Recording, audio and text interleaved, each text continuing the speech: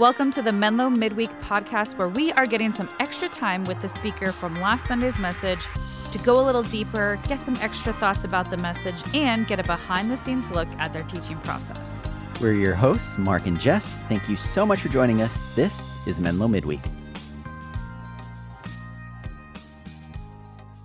All right. Well, welcome, everybody. We are here with our transitional pastor, John Crosby. You preached just a couple days ago on Sunday. So thanks for being here. We'd love to know a little bit. What was just like a quick summary of your message that you gave us on Sunday? Thanks. We are right in the middle of a series that prepares us for Easter, where we're looking at the different meals that Jesus had with folks on his way to Jerusalem, and trying to figure out what was the reason for this meal and what comes out of it. In this particular case, Jesus is having dinner with some of his disciples and some of his opponents, the Jewish leaders, and they're talking apparently around the meal, and Jesus makes this unique statement saying, "I am the bread of life." And that becomes the focus or the argument that distinguishes following the ways of the Jewish law, and following this new path that Jesus has. It's somehow figuring out, and then in the same way that the Old Testament sometimes says, "Eat this book," Jesus says, "I am the bread of life." Mm-hmm. Eat me, come to me so intensely that I am absorbed into who you are. And just as I say that sounds not weird, but yes, no weird. very different than, oh, did you hear what the stock market did? So it's clear that we have to interpret what the heck Jesus meant by this central teaching. You talked about that in your sermon a little bit. Can you just give a little overview? What does it actually mean that Jesus is the bread of life? Eat me. He says that like exactly. Yeah, exactly. Well, I think I researched a lot of different folks because there are many different views of this. The one that I resonated most with was Tim Keller, who said that when you look at this statement, "I am the bread of life," Jesus is saying, I am food for the mind, I am food for the body, and I'm food for the heart. And I fill you in ways that nothing else can. It contrasts the bread of life with the bread from heaven in the Old Testament, the manna that came down in the time of Moses to feed the Israelites as they fled from Egypt. And he says, but the people who eat of this bread, of my body, will never die. They will live forever. And that obviously sets the Jews against him because Moses is the great hero of faith. But it also is divisive for the people who have been listening to him for days and weeks and months and love his teaching. But now he is saying, I and I alone can feed you in a way that saves you. And so, while it applies to our minds and our bodies and our hearts, it sort of depends on where you are on the journey.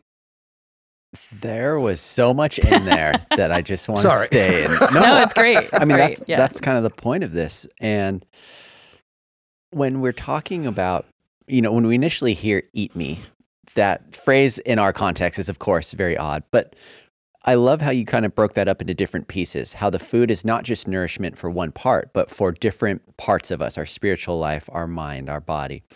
And it's just great to think about Jesus being all of those things and how different that might be, or bring a different sort of perspective to when someone would hear, oh, I know that, people of faith sometimes will take communion or participate in communion.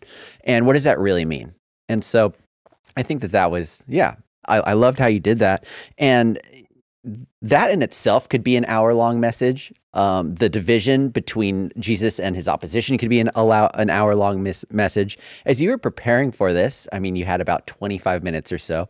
Was there anything that you wanted to include that ultimately you couldn't, or thoughts that, maybe you wanted to expand on certain things more, but, you just didn't have that time?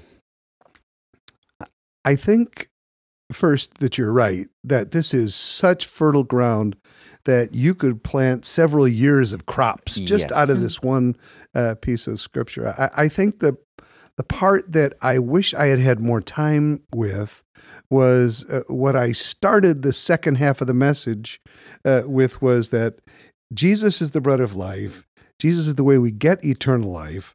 But Jesus didn't just die for our sins. He died for our life. Mm-hmm. I think a lot of Christians believe that it is in believing, saying the right words, trusting in Jesus, that we get to heaven when we die.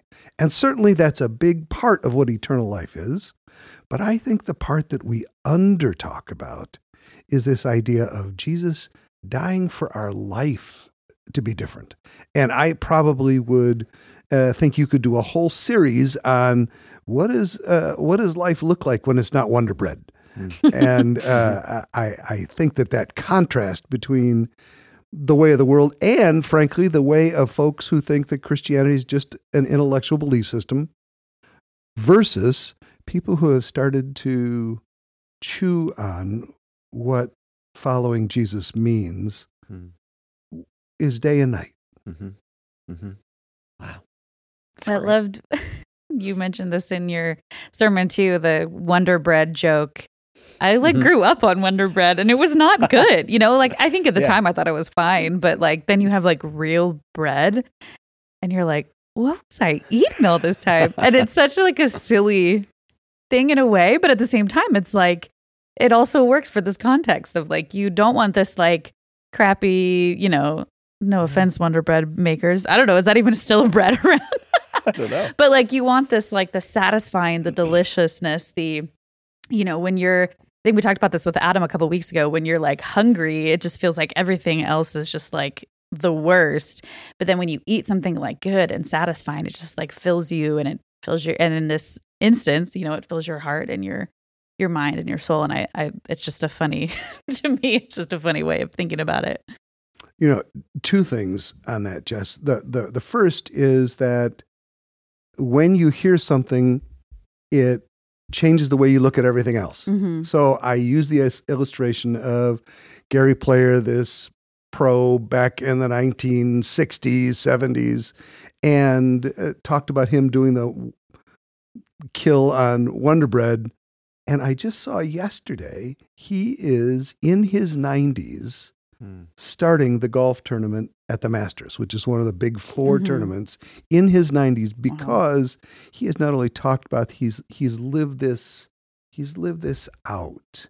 And I think that's a big part of the Wonder Bread contrast.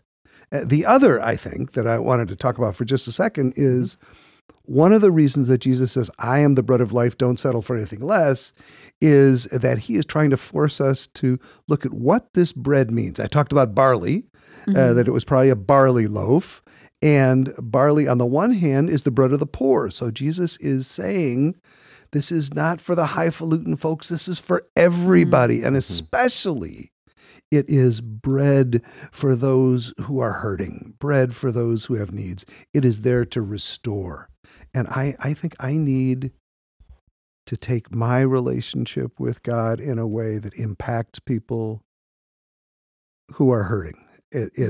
Phillips Brooks once said that it is the goal of the preacher to comfort the afflicted and to afflict the comfortable. And so it almost depends on which end of the pew you're sitting on. Yeah, that's so good. And that answers this question, but as you're preparing this message, was there anything that you kind of wrestled with or struggled with? And, I hear a lot of times that preachers just feel so convicted in their own messages by these specific things, and then they have to tell other people how to do it when they're not doing it well themselves.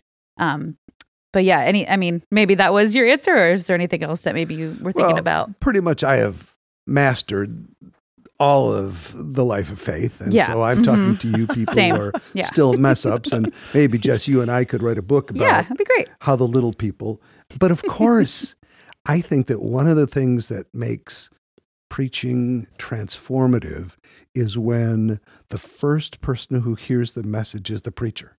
That I am saying, John, don't do it. Don't tell these people that learning more verses about God will help them be close to Jesus.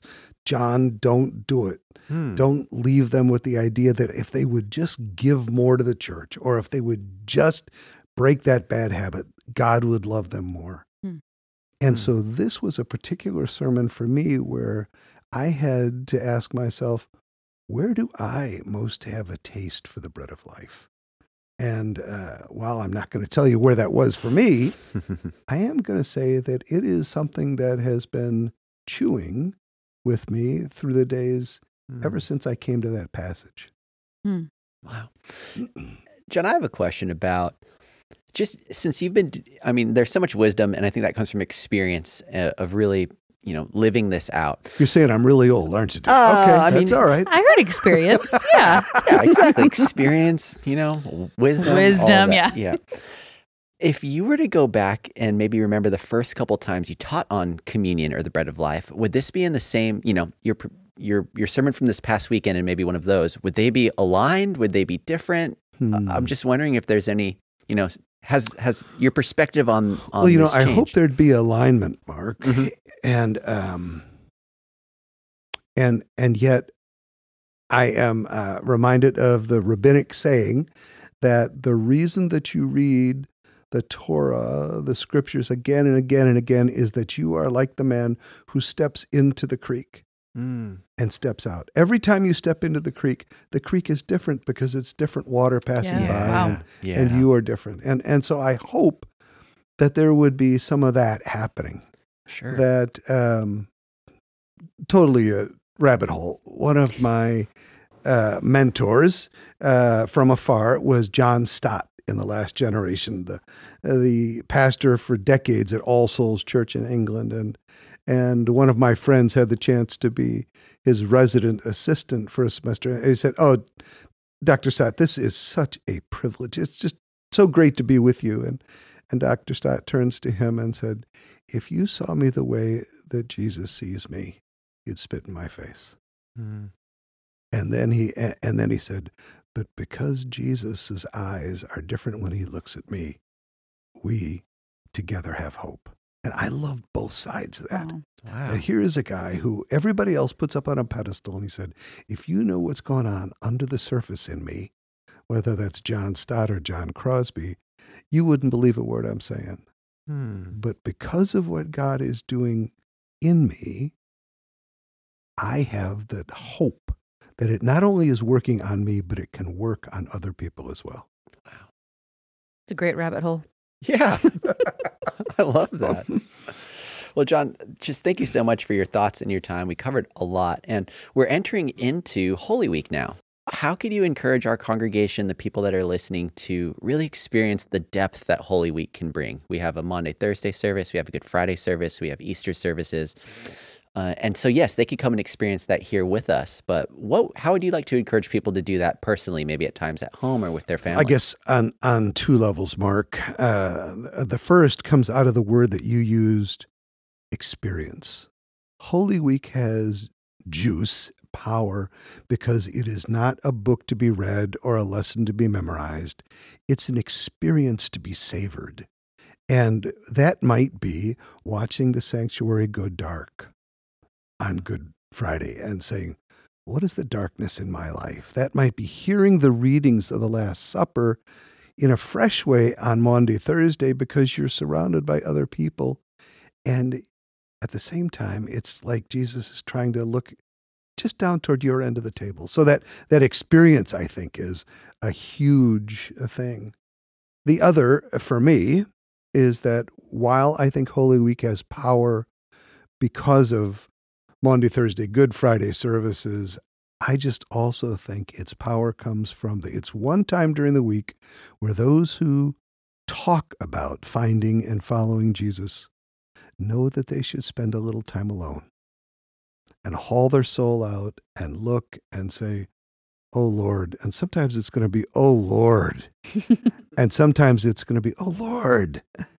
But that sense of time alone with our God, our living God, can bring us to the bread of life in a fresh way so that Easter has life forever and life that starts right now. I'll stop there.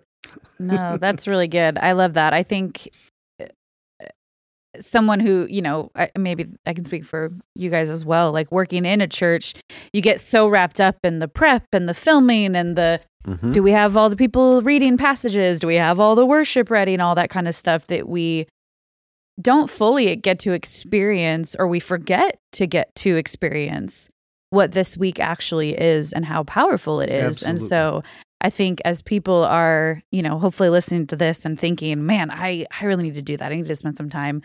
I also want to encourage our staff, and any other staff, church staff, to do that as well. And I know for myself, I feel like I run away from hard things. And so to really sit in what actually Maundy, Thursday, and Good Friday and this whole week are about, and not just focused on the celebration of Easter, I think can be such a powerful thing. Good for you. Any other Good for you. lingering thoughts you want to share? I thank you guys for this Yeah. time, and I hope that people will find something that's a little helpful, that lets them go back to the text and eat that book. Mm-hmm. Thanks, John. Yeah. You betcha. I'm just Thank hungry you. now. Let's go get some So food. it's worked. Yeah. All right. Thanks, John. Well, thanks so much for listening, and our hope is that this helps you connect deeper to our Around the Table series. We have an awesome devotional for you to help you draw near to Jesus through scripture, prayer, and conversation with others, and we want to encourage you to check that out. We have hard copies available on all of our campuses, or you can download the PDF at menlo.church/Lent. There's also different activities you can do with your family, as well as recipes and other ways that you can connect with each other and God in this season. And Jess and I here at the Online Church would love to connect with you this week. If you need prayer or encouragement, just text us. Text our online team at 650-600-0402. Or if you can't get one of the physical copies of our booklets, if you're out of the area, we'd love to mail you one. So reach out if you'd like one. Again, thanks so much for tuning in, and this was Menlo Midweek.